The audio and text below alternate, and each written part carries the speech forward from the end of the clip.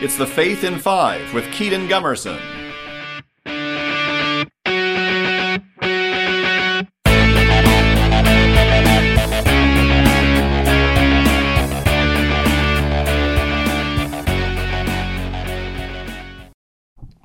Hello everybody, I am Kedon of Kinetic Catholic Ministries, back with another episode of The Faith in Five. I hope that you all are having an absolutely wonderful day so far. I know that I am in episode 1, we talked about what the issue is as a whole, with looking at how some people think that women should be ordained priests, and how the church teaching, again, not my opinion, like the genuine church teaching, says that women cannot be priests. And then in episode 2, we talked about, or in part 2 rather, we talked about kind of the history behind it. Jesus choosing the 12 apostles, how even going all the way back to early Christianity, it was viewed as very bad to ordain women in some way, and how it is really rooted in history as well.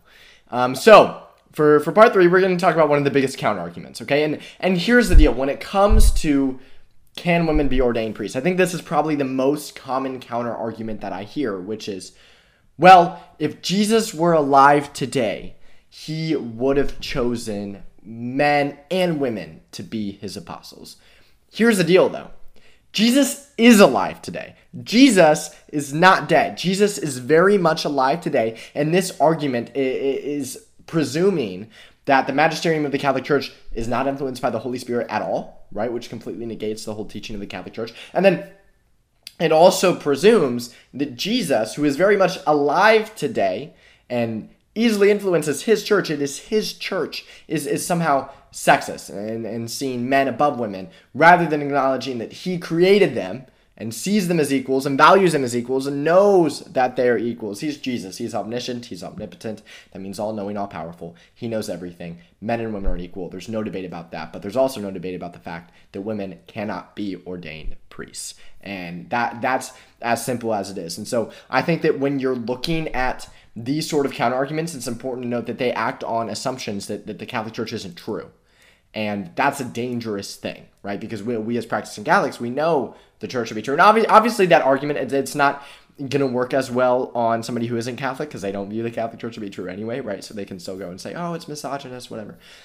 The reality is it is rooted in a theology of Jesus Christ's will. And it's not rooted in men having authority over women or women being less than. And we're gonna get into later parts about Pope John Paul II and kind of him acknowledging the church's past and him looking toward the church's future.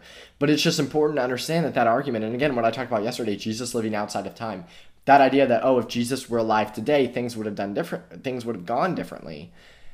It's just not true. Like Jesus Christ's plan for his church, his plan was permanent. His plan was not just, oh, it'll last during this time period, right? His plan for his church, oh my goodness, I just had a massive voice crack. His plan for his church and the Catholic Church as a whole is something that lasts. And that is made so clear throughout Scripture, throughout tradition, through what we know of the church. Now, this isn't to say that the every member of the church is perfect, that every church leader is perfect in everything that he does. Obviously, the church leaders, the clergy, obviously they make mistakes. Obviously they do really bad things. And this isn't to say that sexism has never existed in the Catholic Church by these members.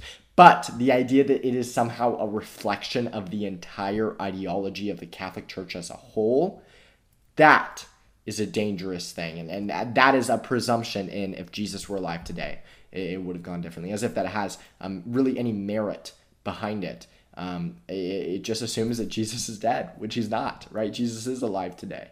And he's with us physically in the Eucharist. And we as Catholics, by the way, this is a little side note, we as Catholics are the only people who have that, or the only people who have Jesus physically with us, which is pretty cool. So thank you all so much for listening to this episode of The Faith in Five. I hope that you all are having an absolutely wonderful day so far.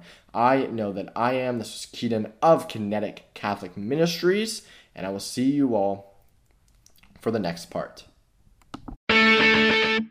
For more Kedon Gumerson, find him on YouTube or visit the Kinetic Catholic website at kineticministries.com.